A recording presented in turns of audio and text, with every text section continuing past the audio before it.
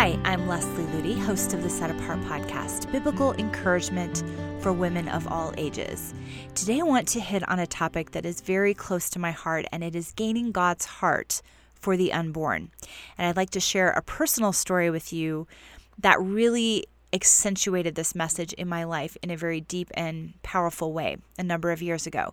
Before I tell you that story, I wanted to remind you that our print magazine, the Set Apart magazine, is now available 4 times every year. So this beautiful print resource has now been revamped and updated to be applicable for women of every age and be delivered to your door once a season. So if you're not yet a subscriber, this is just a great resource to go deeper with Jesus and to share the Set Apart message with other women in your life. You can go to setapartgirl.com to learn more. We also have an online mentoring program, which has over 175 hours of video teaching and lots of other resources on the practical areas of building a Christ-centered life in modern times. So I hope you'll check out those resources. There is a beautiful scripture in Matthew 18:14 where Jesus says, "It is not the will of your Father in heaven that one of these little ones should perish." I love that verse because it's such a profound picture of the heart of God towards little children, towards infants, towards helpless little lives that need strong people to stand for them. It is not the will of your Father in heaven that one of these little ones should perish. This truth hit home for me when our oldest son, Hudson, was about 2 years old and I became pregnant with our second child. I remember going through the process of telling Hudson he was going to be a big brother and telling friends and family that we were having a second child and exploring baby names and calculating the due date. And after a few weeks of really excitement and anticipation, everything came to a screeching halt because I woke up one morning realizing I had most likely lost the baby. And after I went to the doctor, my suspicions were confirmed. I wasn't really sure how to process that kind of sudden and unexpected loss. I had to raise my young son. I had a husband and a ministry life to tend to, and I didn't want to lose it emotionally. So I made up my mind to be strong and just keep a stiff upper lip and move on. And of course, the doctor told me, you'll probably be able to get pregnant again. This isn't really that big of a deal. The life that had been lost was only 6 weeks along in development. And so a lot of people would have said, it's really fine. It's not a huge deal. You haven't heard the baby kick. You haven't heard the heartbeat. You haven't seen an ultrasound. At that early stage in the pregnancy, it's not really a devastating tragedy, just a disappointment. And that was kind of the general attitude that I thought I should have towards it. But as time went by, there was this growing despair in my soul over losing that pregnancy. And there were nights that I lay in bed awake, suffocated by just inexplicable grief and emotional pain. And as the weeks went by, I did my best to ignore the grief in my heart and just keep moving forward with my life. I thought the best way that I could honor God through the situation was to accept what had happened with a resilient attitude and not let it slow me down. But the grief continued to amplify just under the surface of my emotions. And finally, one day, I could not contain my sadness anymore. And all of the emotion just came to the surface. And I lay across my bed, weeping uncontrollably, really grieving for the first time this child that I would never meet this side of heaven. For weeks, I'd been telling myself that what had happened was no big deal, but now I was coming face to face in a very personal way with the true reality of the situation, that it was a big deal. It was a terrible tragedy because a little life that had been precious to God, being formed in His image, shaped by His hand, had suddenly been snuffed out. And I thought of the words of Scripture, "For you formed my inward parts. You covered me in my mother's womb." Psalm 139:13. And "From my mother's womb you have been my God." Psalm 22:10. And "Before I formed you in the womb, I knew you." Jeremiah 1:5. To God, the baby that had perished was not just a barely developed fetus or a blob of cells and tissues. It was a priceless human child, a masterpiece of His creation with its very own heartbeat and DNA, its very own destiny, and a destiny that had been abruptly cut short before it really had a chance to be fulfilled. God was grieving over the untimely death of this precious child, and I realized the best way to honor him through this loss was not just to shrug off the pain and move on, but to allow myself to feel what he felt, to care about this life as deeply as he cared. And once I finally allowed myself to grieve for this little life, to see what God was seeing, to feel what he was feeling, it changed everything. My life has actually never been the same since. We saw God redeem that situation in such a beautiful way. We had a ceremony for our lost child. We named the baby. We wrote letters saying goodbye. Our hearts were still sad and sorrowful over what had happened, but God began to work a deep healing within my soul. He also began to work something else within my soul, the ability to carry his burden for the weak and the vulnerable, to weep over children who are being orphaned and enslaved, to grieve over the countless unborn lives that are being snuffed out before they have a chance to fulfill their God-given destinies. Eric and I had been working in full-time Christian ministry for most of our married life. But we'd become so busy that we had begun to overlook the orphan, the needy, the vulnerable, the outcast. Through our own tragic loss of this miscarriage, God awakened us to the cry of more than 143 million orphans around the world. He gripped our hearts with the millions of young girls caught in the trafficking heartbreak. He burdened our hearts for abused child soldiers in Uganda, for destitute, starving children in Liberia, and for persecuted street children in Brazil. And he opened our eyes to an injustice no less grievous than all of these heart-wrenching dramas, which is something happening right down the road from us. Countless women often being targeted, manipulated, and deceived by a money-hungry machine known as the abortion industry, and millions of innocent, helpless lives being ruthlessly snuffed out prematurely. As I grieved for the unborn baby that I had lost, I began to catch a glimpse of God's overwhelming, heartbreaking grief for the precious little ones being deliberately aborted right down the street and all around the world. I had always grown up with a pro-life mentality, but as God worked in my heart through this experience, the issue of abortion became a lot more to me than just a box to check on my voting ballot once every few years.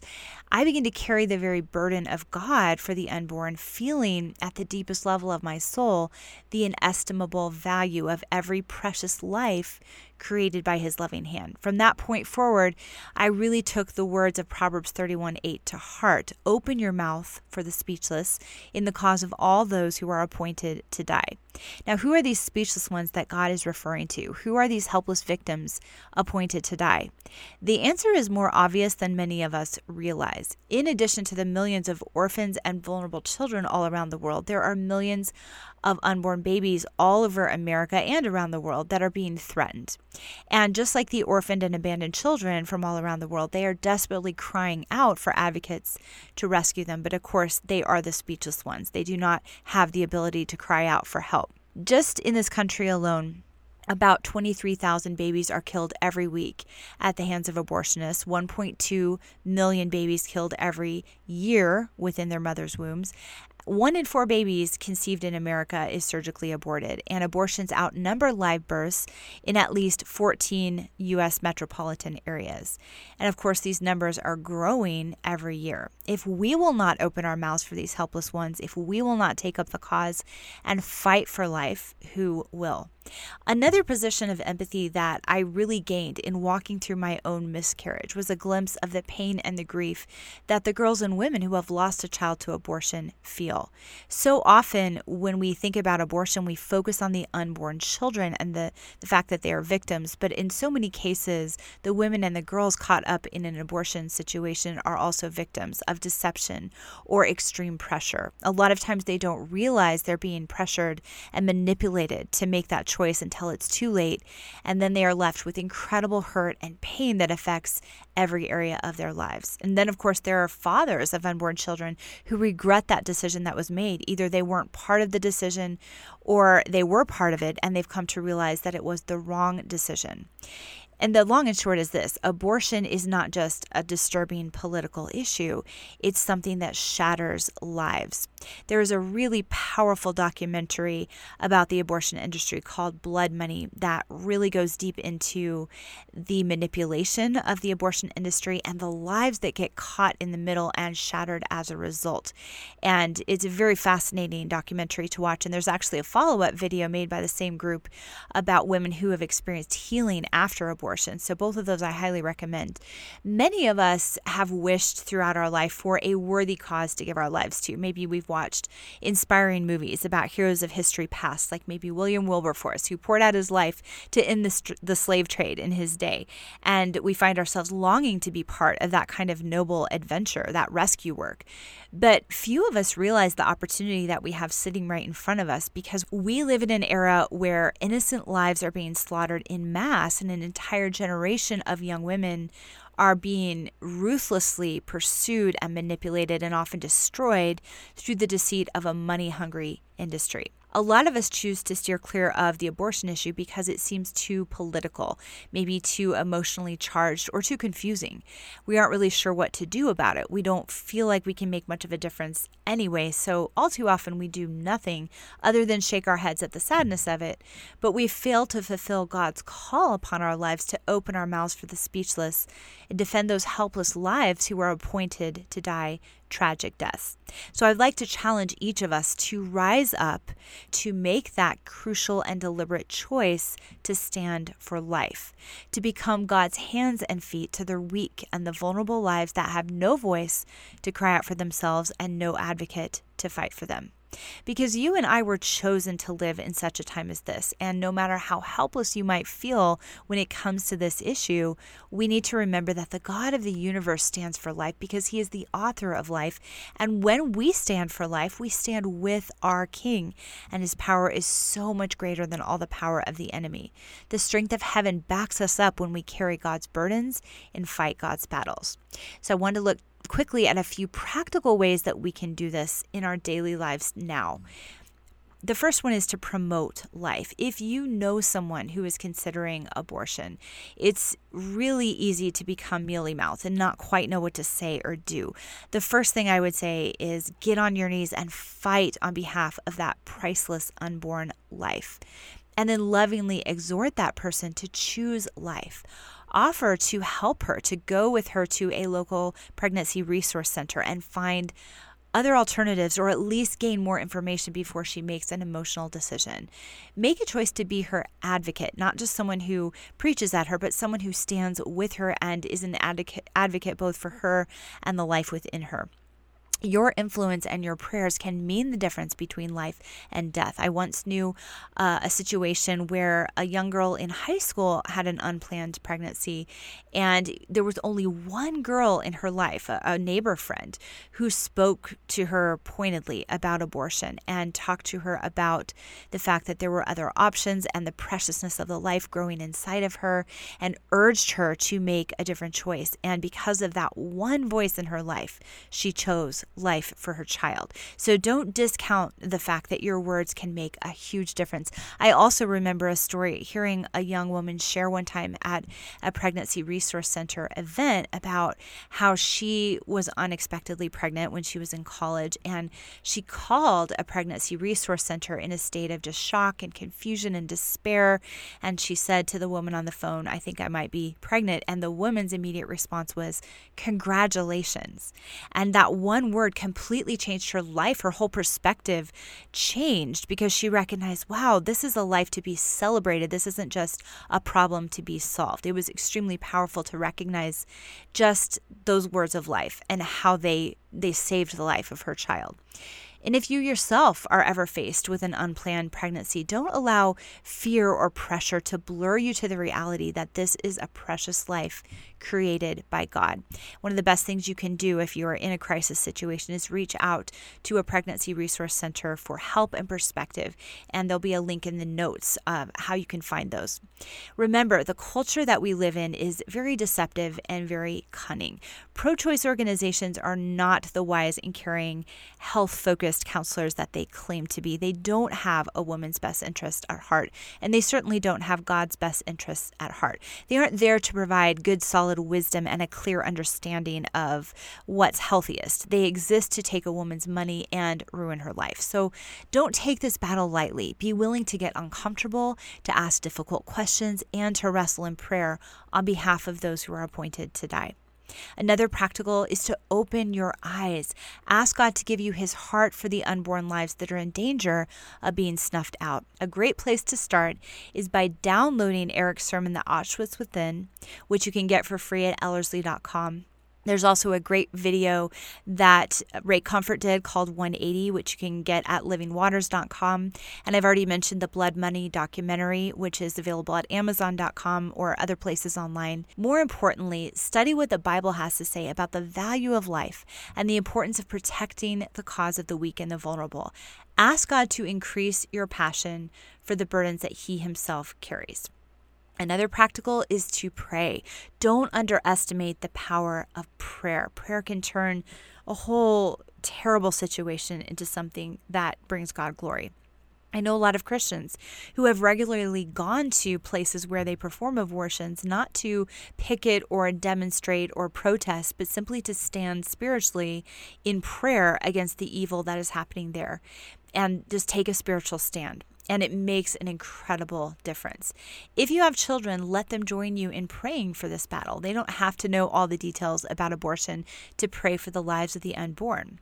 In our family, when our children were young, it was as simple as telling them that there were many babies in danger of being killed before they were born, and then ask them to stand with us in prayer about it. So if you're a mom, if you have kids, this is a great cause to train your children to fight for on their knees.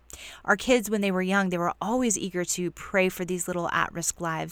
And it helped them realize, even at an early age, that they could become part of God's rescue solution for those precious children.